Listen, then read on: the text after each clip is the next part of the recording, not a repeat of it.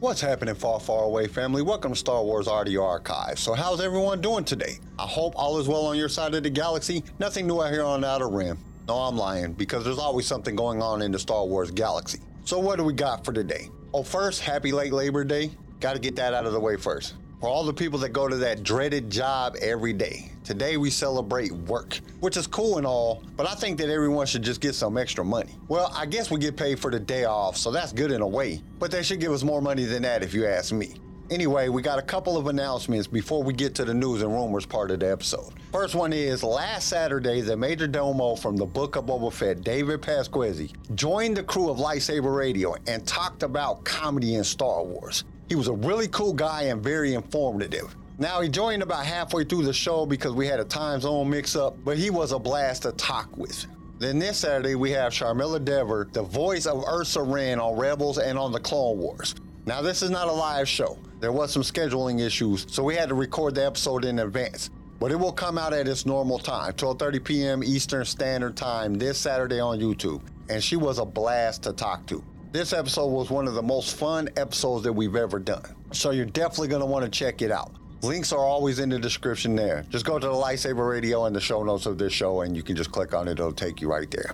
Okay, now that we got that out of the way, we can get to some news and rumors. And this is something that I didn't know. Sure, we will probably use it for the fun fact, but I thought I would get more in depth because Qui-Gon Jinn almost made an appearance in Revenge of the Sith. While the prequels vastly expanded the Star Wars galaxy, there were still some things left unexplained. Most obviously, the concept of Force ghosts. Every Jedi that died during the original trilogy faded away and became a spirit, often appearing physically or by voice not long after passing. Yet with hundreds of Jedis who died during the prequels, none became Force ghosts, which was puzzling to me. However, when they were wrapping up on Revenge of the Sith, George Lucas originally planned on Qui-Gon Jinn explaining the situation. Qui-Gon's death was one of the most impactful things in the Star Wars galaxy. Not only did Anakin lose his potential father figure, but Qui-Gon was also the representation of what all Jedi were supposed to be. He often showed more compassion, and his spirituality with the Force was far greater than others.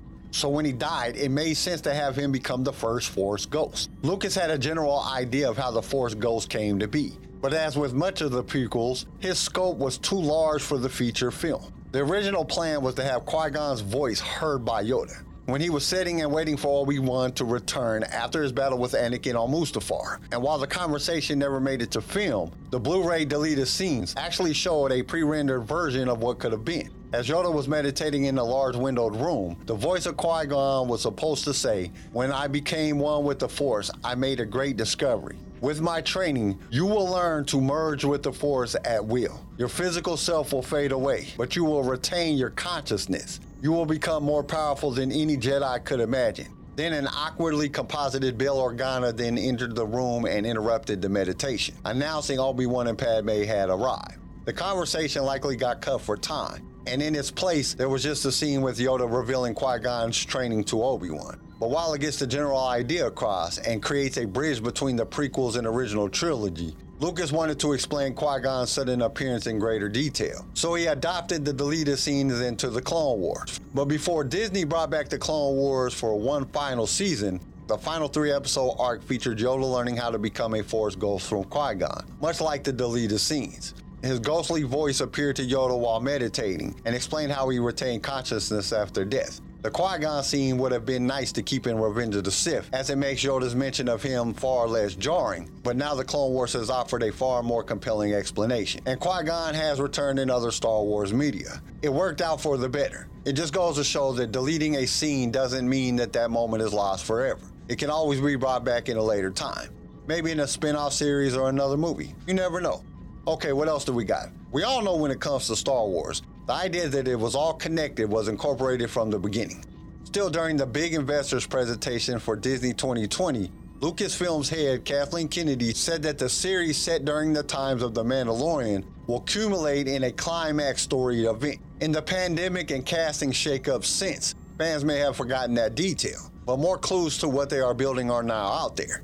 What if Star Wars crossover series on Disney Plus is an adaptation of one beloved character, maybe a Thrawn trilogy? When Disney purchased Lucasfilm, the hectic and unorganized state of the expanded universe was swiftly reclassified as Star Wars Legends. leaving the story slate clear for the future. While this caused a lot of fans pain, including myself, because some of my favorite stories are in the expanded universe, but some elements from it has been slowly entering into the new canon. The biggest event was Timothy Zahn's character, the chess art appreciator Grand Admiral Thrawn. He was brought into the mix back in Rebels. On The Mandalorian, when Ahsoka made her live-action debut, she was on the hunt for this character. Actor Natasha Liu Bordizio brings Rebels character Sabrina Rim to live action, in saying that Ahsoka will be a standalone story despite confirmation that some of the surviving Ghost crew are on the show thanks to The Mandalorian. However, Odysseyans know that whatever Ahsoka's story is, hunting for Thrawn and Ezra is part of it. Another rumor suggests that before we see her in Ahsoka, Bordizio will appear as Sabine in The Mandalorian Season 3. Similar to Bo-Katan's actor Katie Sackhoff has dodged questions about her potential involvement in Ahsoka. If Rosario Dawson's Ahsoka can pop up in the Book of Boba Fett, an episode which the title character didn't appear, anything is possible. It also suggests that regardless of which character's name is on the marquee, these post-Return of the Jedi series are all telling a larger story. Perhaps what the shows are building to is a reimagining of the classic series of books that introduced Thrawn into the Star Wars galaxy. Zahn's trilogy, also known as Heir to the Empire, tells the story of Thrawn attempting to destroy the New Republic with Imperial remnant forces. There are also clones, previously unmet Jedi Masters, and fan-favorite characters like Mara Jade, Luke Skywalker, Leia Organa, and Han Solo. And the rest of the original trilogy cast play a big role in the book. Even though Lucasfilms has used Luke Skywalker more than they thought they would, it is unlikely that they would center an entire event series on him. To really tell the version of the story in Zahn's book, the storytellers would need to insert newer active characters and the changes made to the overall Star Wars story. And Thrawn trilogy adaptation could be exactly what fans are looking for. But producer Dave Filoni and Jon Favreau have proven that adapting elements from Legends and seamlessly incorporating those elements into the new story can and will be done. Yet in building up an assault for Thrawn and Imperial remnants, the eventual Star Wars Disney Plus crossover could be a satisfyingly epic confrontation. Also, given that Lucasfilm is not above using legacy characters via virtual effects and trickery, the original trilogy characters could show up in the story. They will likely just have reduced roles compared to the series lead, but it would be a fun thing to watch. Whatever story the Disney Plus Star Wars crossover event will tell, I can bet it will be a big one. And if you're telling a Thrawn story that requires fans to watch Star Wars Rebels, Mandalorian, Ahsoka, and the Skeleton Crew, it would definitely be a great marketing ploy. And I would love to see Thrawn in live action, but they would have to get a great actor to play him. Okay, what else do we got? This is going to be a big week for Disney because Disney Plus Day is September 8th, which is this coming up Thursday. And it is rumored that they will be announcing 8 big premieres.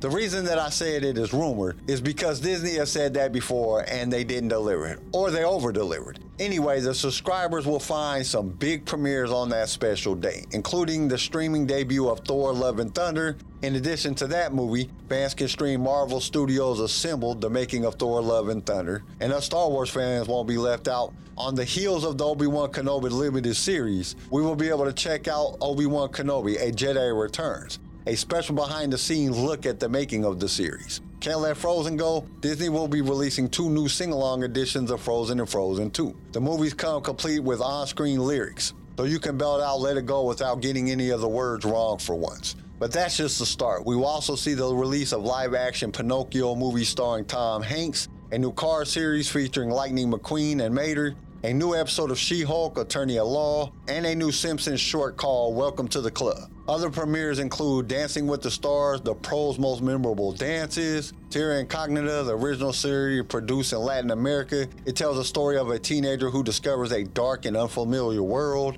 Growing Up, the docuseries that follows the trials and tribulations of adolescents through 10 coming-of-age stories. Epic Adventures of Bertie Gregory. National Geographic's Explorer Birdie takes viewers on an epic and nail-biting journey around the world. Remembering, this short film stars Brie Larson exploring ideas, where they come from, and what happens when they are forgotten. And the celebration will extend beyond the living room. Disney is also offering $5 screenings of some movies in select AMC theaters. This will start on September 8th and go through September 19th. These movies include Cars, Rogue One, and Thor Ragnarok. Disney Plus subscribers will also enjoy some additional perks at the park on September 8th, including meet and greets, photo opportunities, early park entries, and more. Disney Plus Day leads into D23 Expo on Friday, September 9th. The event, which will run through Sunday, September 11th, will give fans a sneak peek at several of Disney's up-and-coming projects. And even if you are one of those fans that think Disney ruined Star Wars, you have to admit they are killing it when it comes to content, and they're offering so much other stuff.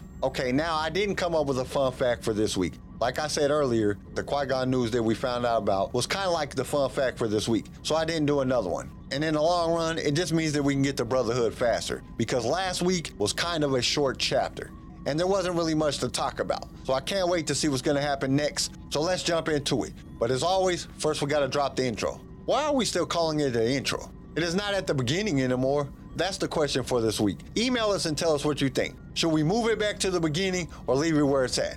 Okay, now let's get to the meat and potatoes of the show. What will you have? You are now tuned in to Marcus Waves. You just sat back and ready to play. Let me take your thoughts far, far away. Now let's hear what Darth Vader has to say. We would be honored if you would join us. Rug Cornam. Much of the past few days had been spent below the mist. Rug and Keetar down on the surface, doing everything from clearing rubble to stopping fires before they reached explosive gas lines to administering emergency medical aid.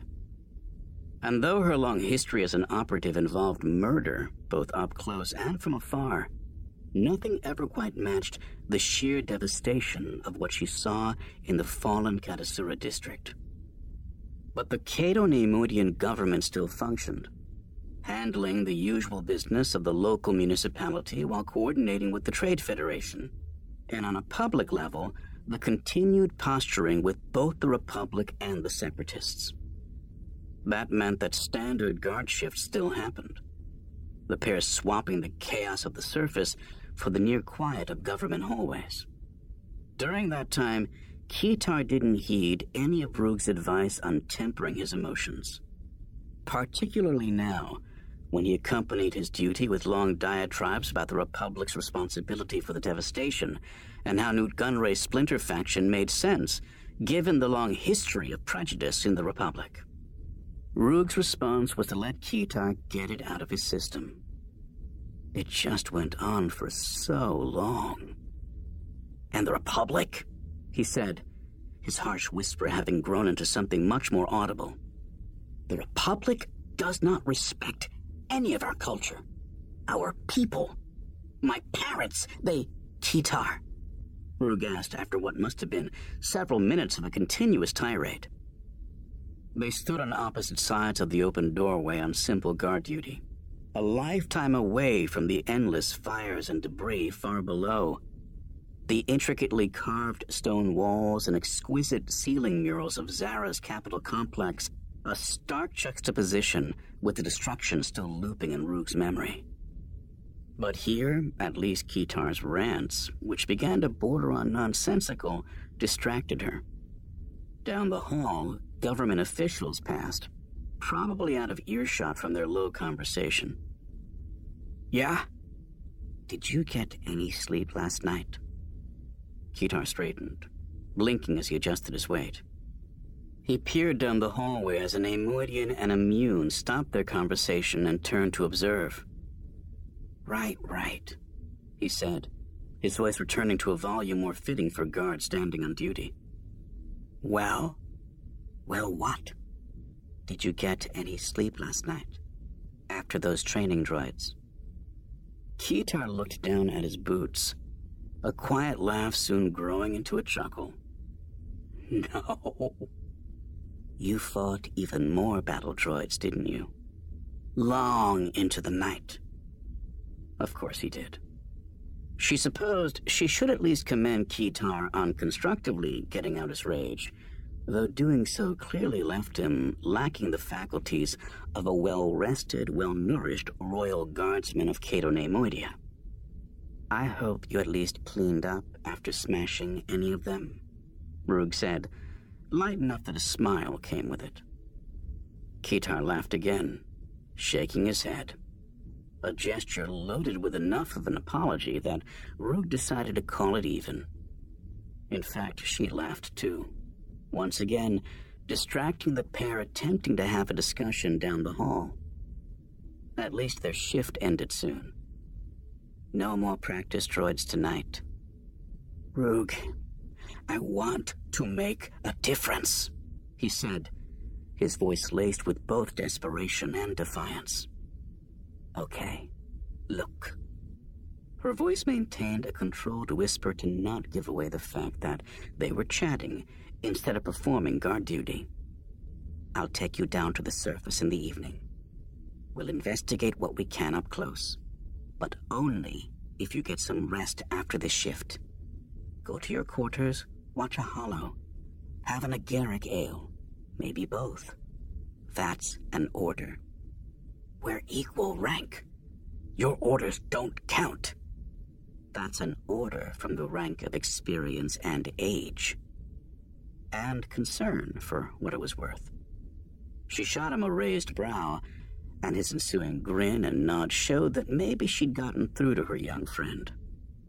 Okay, this part jumps back to Roog and what is happening on Neimoidia. But there is a change in the atmosphere for Roog and Keetar. They are now guarding a government office, which I would have to say would be a nice break. Compared to what they've been doing, the last time the part was about Roog, she was trying to get the dirt and smell of death off of her, and Keetar was smashing up droids, which is kind of crazy, because from the sounds of this part, that was last night. Now they are standing guard in this building, and Keetar is talking a little too loud. He is venting his frustration, but this was entirely at the wrong time. Some of the bigwigs in the building even stopped their conversation to look at him. He is suffering because he wants to make a difference. He wants to make the Republic pay for what they did. And that's what makes me so mad with his character. They don't even know for a fact that the Republic did it, but he already has it set in his head that they are guilty. Sounds like how our world is today. Guilty until proven innocent. Instead of let's find out the facts first, and then we'll go from there. But to settle him down, Roog tells him that she will take him down to the surface so they can look around for some clues, see if they might be able to figure out what happened. But he must go home and get some rest as soon as they are done, and she orders him to do this. He spouts out that they have the same ring, so she can't order him to do nothing. She tells him that this order comes from age and experience, and that's where we left off. So let's jump back in and find out what happens next. Then a new voice entered the space from within the room they guarded. Simply to ensure that everything the Republic does is trustworthy. Roog's history of missions and training had taught her to pick up all the details that identified a situation. Tone, sounds, environmental factors. Her mind worked in a constant scan, gathering information to know as much about the current situation as possible. That led to a running log of all of the Neimoidian officials and dignitaries in and about, both with typical Trade Federation business and with local handling of the disaster. But this voice was unfamiliar, its oily speech already carrying a different kind of cadence. It was female, hardened and spiteful, a gravel to it despite the dignified words it used. I am honored to support you during this difficult time, she said, the smallest changes and inflections activating Roog's suspicions. We appreciate your presence, Minister Alu Vayam said. But we have assurances from the Republic that the Jedi is arriving alone. An unarmed shuttle, not a starfighter. A trick. The guise of diplomacy. The Jedi are known for such deceptions. Several meters away, Roog saw Keetar tense up, his attention pulled from standard guard duties to this conversation. Don't forget, Count Dooku used to be one of them. He understands their ways. Despite the tragedy of recent days, I personally have only had honest experiences with the Jedi. Then you are a fool, she said, the harshness of her words echoing throughout the room. The footsteps stopped, all of them hesitating. The Jedi have convinced the entire galaxy of their righteousness. I see through them. Count Dooku sees through them. We will reveal the truth of what happened here. Tell me, Minister, does the Republic have a history of treating Neimoidians with dignity? Well, it has been a journey to find the right balance. Your diplomacy serves you in your role. I hear you are the best orator in the Cato Neimoidian government. My role is to speak and recognize truth. And my job is to help you understand where you should focus your interests. The galaxy is listening, Minister. Now, consider what you know of those running the Republic. Do they think your people to be greedy? Well, greedy, maybe. Do they consider them to be cowards? I don't see what... Do they recognize your art, your theaters, your music? The woman asked, each question pushing further into the tone of demand. Or has it all been swept away, lost in the noise of their propaganda? How much could the Republic actually respect the Trade Federation if their only official interaction is a single consulate office that is hardly used? With each passing second, Roog saw Keetar react in subtle ways. Fists tightening, boots shifting, an exhale of grief. It has been a challenge at times. A challenge. That is one way to look at it. We love bringing you more Star Wars, and it is because of our partners that we can do this week after week. So we invite you to be one of those partners. For as little as $1 a month, you can help us keep this going. Your support will give us the ability to create future episodes, as well as provide you with the best sounding show on your playlist. And to express our appreciation, we will give you a shout out on our mid-series show that we do in the middle of every book. You will also be automatically entered in all future giveaways. All you have to do is go to the show notes and click that listener support link. Now let's get back to the show. The woman's voice carried a playful lilt, and if Roog was able to see her, she was sure she'd spot a measure of a grin. Tell me, who is this emissary of the Jedi?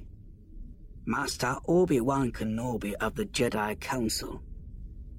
Roog held up her guard rifle, sliding her hand down to the composite grip to let the light from the inner chamber reflect off the short stub of chromium around the muzzle. She twisted it slightly, then looked at the reflection. There was Alu Vayam, Minister of Defense for the planet, and Feldaspar, another local official, one who had been overseeing relief resources. And this new person. Pale skin, a lithe frame, no hair on her head, but cruel lines that appeared to be tattoos framing her mouth and temples. She walked, and under a long cloak, the bottom of her dark skirt swayed out in a way that seemed more functional than decorative. I look forward to meeting this. She paused, then looked out at the doorway where Roog and Keetar stood, as if her eyes connected with Roog's through the exact angle of the reflection. Obi-Wan Kenobi. The woman's gaze lingered for several seconds, then she broke off from the group, marching directly toward their guard post. I have overheard someone here expressing frustration with the Republic, she said as she broke the threshold. She walked a meter out into the hallway, then turned, Ayam and Spar moving to catch up to her. The weight of the woman's look brought a pressure to Roog's senses, and she felt immediately that something about the situation was off. Had this person been here in some order of standard governmental business? A diplomat from the Separatists, a visitor from Trade Federation executives? Everything would have carried a different air. The woman's piercing stare told a completely different story. Roog had met people like her before. People who tried to intimidate with their presence alone. Whatever her game, whatever her intentions, Roog wasn't having any of it. Guards aren't supposed to engage with passers-by during our duty, she said quickly, meeting the woman's unblinking stare. It's disruptive. The side of the woman's lips tipped upward before she made a snap turn, then looked at Keetar. I appreciate the hard work of loyal guards. My apologies for getting in the way of your tasks. If, however, anyone wishes to discuss the previous transgressions of the Republic. She let her words trail off before stepping back toward the Neimoidian officials. Marug turned to Kitar, who stared straight ahead, but something behind his eyes had changed. I offer a sympathetic ear, and I will be easy to find. Marug watched as the woman and the officials walked away, silently cursing them as they departed. Okay, we got another part with a lot of talking and no action. And I know that we need these parts, but we have gone through 13 chapters, and the closest thing we got to some action was Anakin flying a speeder on a track. But let me digress. I know you guys are getting tired of hearing me complain about it. I know I complain about it a lot. But this is the second piece of this part. And it starts off with Rogue hearing a different voice. The voice is coming from a woman, and it was a voice that she was unfamiliar with. Rogue was trained to notice every detail of every situation, so she knew all of the voices of everyone in the building, and this voice was new. It had a sense of malice and spite. Whoever this person was, she was talking to the minister, and I'm not even going to try to pronounce his name. I spent like 20 minutes trying to get it right. I failed every time. So we're just going to call him Minister Iam. Whoever this woman is, she is trying hard to discredit the Jedi. I personally think it's Asajj Ventress. It does describe her as Ventress, even though her name is never spoken. But she is doing a great job of putting down the Republic and the Jedi. She is using prejudice as the catalyst of her argument. That is definitely something that goes on in our world every day. As soon as a government wants to distract its people, there's always something that comes up about racism. But what she is saying is getting to Kitar. The more she talks, the more he gets mad. She asks who the Jedi that is representing the Republic is. The minister tells her that it is Obi-Wan Kenobi, and she says she can't wait to meet him. So if this is Ventress, we might be hearing the first time that they ever meet in this very story, which would be very cool because we never got to see that in the Clone Wars. But I think from what we just heard, she has captivated Kitar with her words, and that's where this part came to an end. So now I think that we should get to the quote for this week, and it comes to us from Rashid Rashad. He said ambition is a powerful force. It will turn hopeful wishes into reality, and it will lead you on the right course to a good life. A lot of people fail to achieve their dreams because they lack the ambition to fight for it. Ambition plays a big part in achieving one's success. You can have the best idea in the world, an idea that will change the lives of millions. But if you don't have the strive to achieve it, it dies in your heart and mind. So many wonderful ideas are lost because of a lack of drive. Ambition is just a strong desire to do or to achieve something. So you must have a desire, that fire in your being that says, I will not fail. Typically, it takes some determination and some hard work. Nothing in life will be given to you. You are going to have to put in the work and have that unbreakable determination to make it to the finish line. But I promise you, when you get there, it will be worth all the hard work. That is the part that he is talking about that will lead you on the right course to a good life. The hard work and getting to the finish line. Okay, that's all I got for today. Join us next week for part 14 of this amazing story. We hope to see you there. Thank you for listening to Star Wars Audio Archives. Join us next time for more Star Wars adventures. If you would like to listen to other episodes of the show, you can follow us on your favorite podcast directory. If you enjoyed the show, we would greatly appreciate a 5-star review. Once again, thank you for listening, and may the Force be with you. Sway was created by Keen Eye Shed and is a production of Pick Film Media and was distributed by Swaycast Networks. This show was produced by Quentin McDaniel. Star Wars Brotherhood was read to you by Jason Odega. Sound design by Theodore Thompson. I am your host, Kyle, and we will see you next time in a galaxy far, far away.